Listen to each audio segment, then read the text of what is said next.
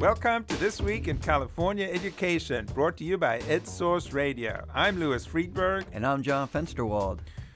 Well, John, votes are still being counted in the State Superintendent of Public Instruction race, but we do have a winner. Tony Thurmond beat Marshall Tuck. Thurmond will now have a chance to have an impact on the success or otherwise of California's nearly 10,000 schools and over 6 million public school students. Yes, but it's also Thanksgiving weekend, and we'll focus on thankfulness. We'll hear from an expert about what parents and teachers can do to foster gratitude among their children. But first, to the superintendent's race. We're thankful it's over, and I'm sure Tony Thurmond is thankful too. You know, Marshall Tuck conceded a week ago with about 2 million votes still to be counted. But Thurmond had also opened up an insurmountable lead of 150,000 votes, and he's kept that lead since.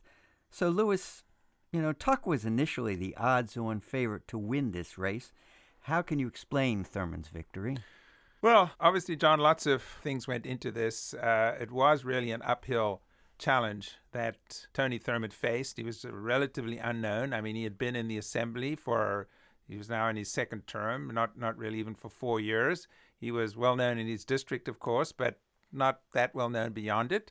Tuck had run for the same office, in fact, 4 years ago against the incumbent Tom Torlakson. And he did well, right? Well, he almost unseated Tom Torlakson, admittedly with the help of a lot of money from very wealthy charter school advocates. Not only that, I mean, he also raised some of his own money, small donors, but the bulk of the money came from independent expenditure committees. Well, it's been a good stock market since, and those billionaires were back again. They were expected to come back to support Tuck, and they did. I mean, over $60 million was spent on both sides, both in direct contributions and money coming through these independent committees. But Tony Thurmond was outspent about 2-1. So how do you explain it then? Well, I think one of the things Tony Thurmond benefited from, I mean, he ran a good campaign. He had some very tough ads that actually linked Marshall Tuck to Betsy DeVos and Donald Trump's agenda, pro-charter agenda. I think that was actually a controversial issue because Marshall Tuck really wasn't endorsed by Betsy DeVos, but the campaign message from Tony Thurmond and the teachers union was that a vote for Tuck effectively would be kind of endorsing the DeVos agenda. So I think that must have hurt Marshall Tuck when it came to Democratic voters.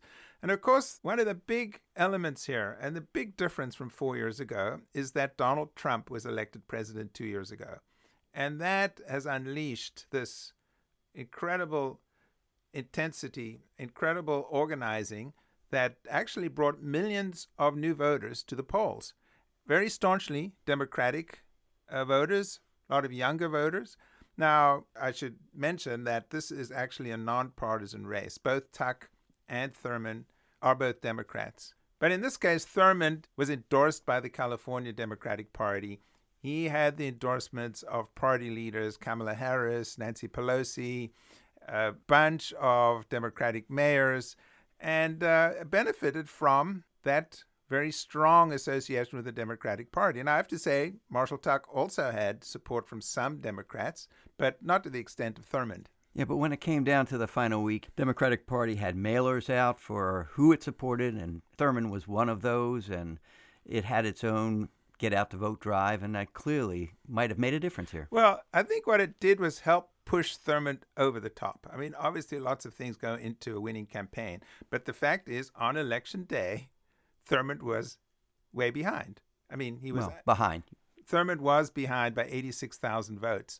And then there were all these uncounted ballots. Millions of them. And I think the view is that these ballots, it's kind of a shift. In the old days, the mail-in ballots were predominantly from older people, Republicans, very organized. They would send in their mailing ballots. I think the view now is mail-in ballots, the uncounted ballots were for newer and younger voters who may have waited until the last minute to send in their ballots or showed up at the polls wanting to vote and might not have exactly the right papers or had forgotten their mail-in ballots at home. And that those were more likely disproportionately to go to Thurmond.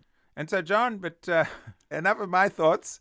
What do you think the message of the Thurmond win is? I think it's hard to say because For many people, all they heard were TV ads, and many of those were really negative, associating Tuck with DeVos and Trump, and the ads run by the Independent Expenditure Committee against Thurman were really negative and personal.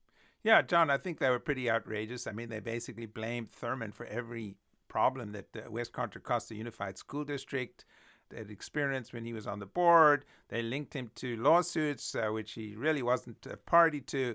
I think it was more negative than we've seen in any recent races for school superintendent. What's interesting to me was at his first press conference in Sacramento, Tony Thurman was asked, what's the message of the campaign?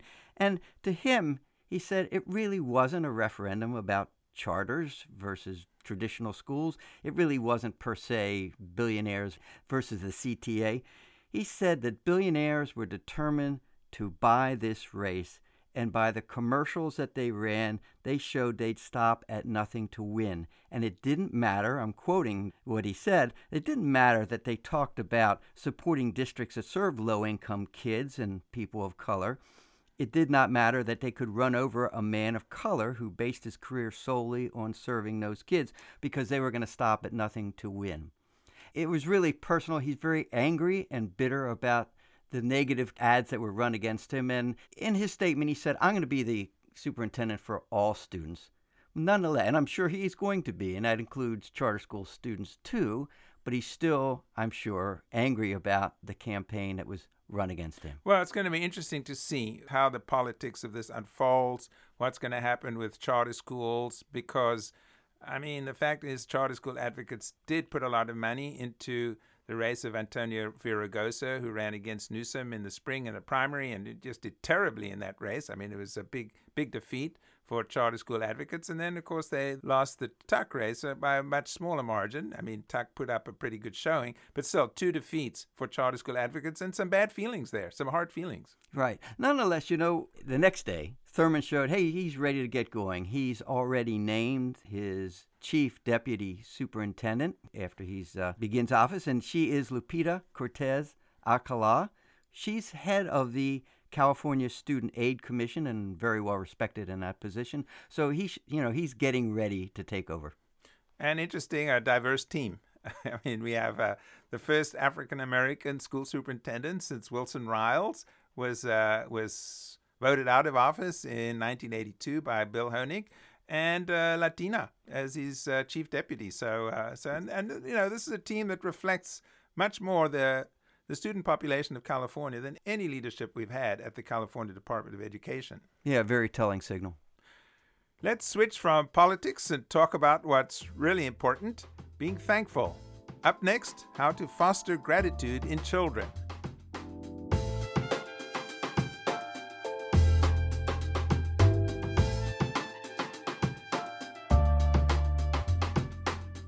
We're pleased to have on the line Mariam Abdullah. She's a developmental psychologist and the parenting program director at UC Berkeley's Greater Good Science Center.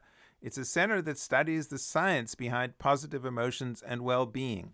EdSource's producer, Shuka Kalantari, spoke with Mariam earlier this week about raising a grateful child and the benefits of doing so.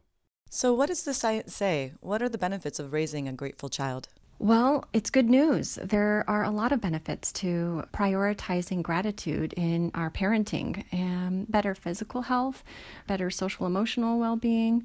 Kids that are more grateful are happier. They're more satisfied with their lives, with their friends, with their families, with their neighborhoods. They're more hopeful, and they're more engaged in their hobbies. On the academic front, they have higher GPAs. They're more engaged in their schoolwork, and they're more satisfied with their schools. So lots of benefits all around. Speaking of schools, a lot of schools around the country are incorporating things like gratitude and empathy and compassion into their daily routine.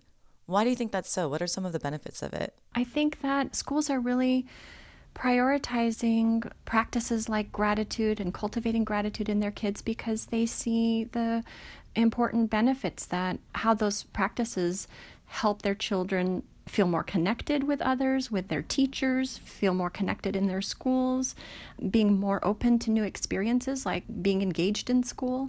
So I think there's the science behind it that's very compelling that schools are paying attention to. This Thanksgiving weekend, people sit around the table and say what they're thankful for. Some people do. But how do you incorporate being thankful during the whole Thanksgiving weekend amidst all the excess of food and drinking and family? I think that there is this pressure that parents start to feel around Thanksgiving, that they have to teach their kids some really big gratitude lessons. And I would say for parents, think about it every day, not just during these seasons where you might feel this excessive pressure.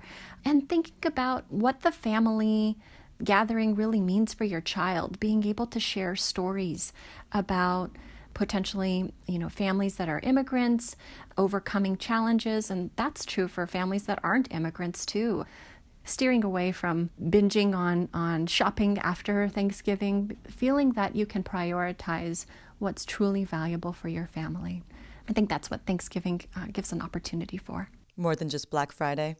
Right, more than just Black Friday deals. Maybe skip that big screen TV sale that you've been eyeing and spend some time together, really connect. Maybe take a hike in the woods or in your neighborhood, or go participate in some kind of community event where you're helping other people. It's a valuable opportunity for kids to see that's what their family is prioritizing during this holiday. You mentioned that being grateful shouldn't just be something that parents teach their children on Thanksgiving. It should be year-round. What are a few helpful tips for parents and for educators who are listening who want to foster gratitude in their children and students on a daily basis? There's a new study that came out last year about 6th, 7th, and 8th graders in public schools in Miami who did gratitude meditations. And they did this for about a month. There were 10 sessions, and there were 15 minutes each, where they were able to engage in a regular gratitude meditation. And they found that the kids who did these gratitude meditations were more satisfied with their lives and with their schools. They were happier, more engaged with school, and of course, more grateful. So I think that's something that I think teens can help foster on their own, being able to learn about gratitude meditations and being able to practice that on a regular basis. So are there any other tips for parents and educators on how to raise a grateful child? Yeah, we have a practice on our Greater Good in Action website called 3 Good Things. And this can be something that parents, educators, coaches, any adult that is in a kid's life can use to help foster gratitude in kids. With 3 Good Things, it's really a priority of noticing the wonderful gifts in your life each day. Parents and adults, like teachers, can guide their children or students to think about 3 good things that happened each day. These could be happy moments, moments they were grateful for. So things like something that they did for somebody else to help them out, or even feeling like they accomplished something difficult that they felt frustrated by initially, that they were able to stick with and persevere. So a key part of this practice is to really think about how did they contribute to making that a good thing in their life. So this can be something that they do at the dinner table, right before bed, or maybe even just as you're commuting, driving back home from school. Or for teachers, it could be the way that they end the day. So that would be another way that parents and educators could help foster gratitude in their kids. Well, thank you so much, Miriam. I really appreciate you taking the time to be on our show. Thanks so much for having me. I really enjoyed speaking with you. That was Mariam Abdullah from UC Berkeley's Greater Good Science Center. There's a lot of talk about educating the whole child in an abstract sense. This is what they're talking about. And John, before we go, I think we do have to take note of all the children, parents, teachers, and others who are still feeling the effects of the terrible fires up north and to a lesser extent down south. But it's just been a terrible, terrible week. Couple of weeks for California in that regard. It has been, and can't imagine how the anguish that some of the folks are going through over the holiday season.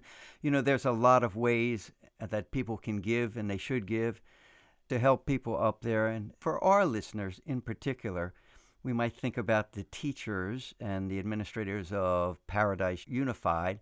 The teachers have put together a GoFundMe page where people can donate, and next week there'll be a list specifically of things they're looking for.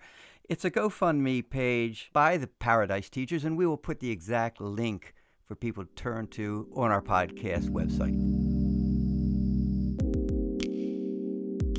That just about wraps it up for this week in California education. Thanks to our sponsor, the S.D. Bechtel Jr. Foundation. Our producer is Shuka Kalatari. Thanks, Shuka, again for that interview. And our music is from Nate Schwartz Jazz Orchestra and also from EdSource's own Justin Allen. If you like what you hear, write us a review on iTunes. I'm Louis Friedberg. And I'm John Fensterwald. Thanks for listening. We'll be back next week.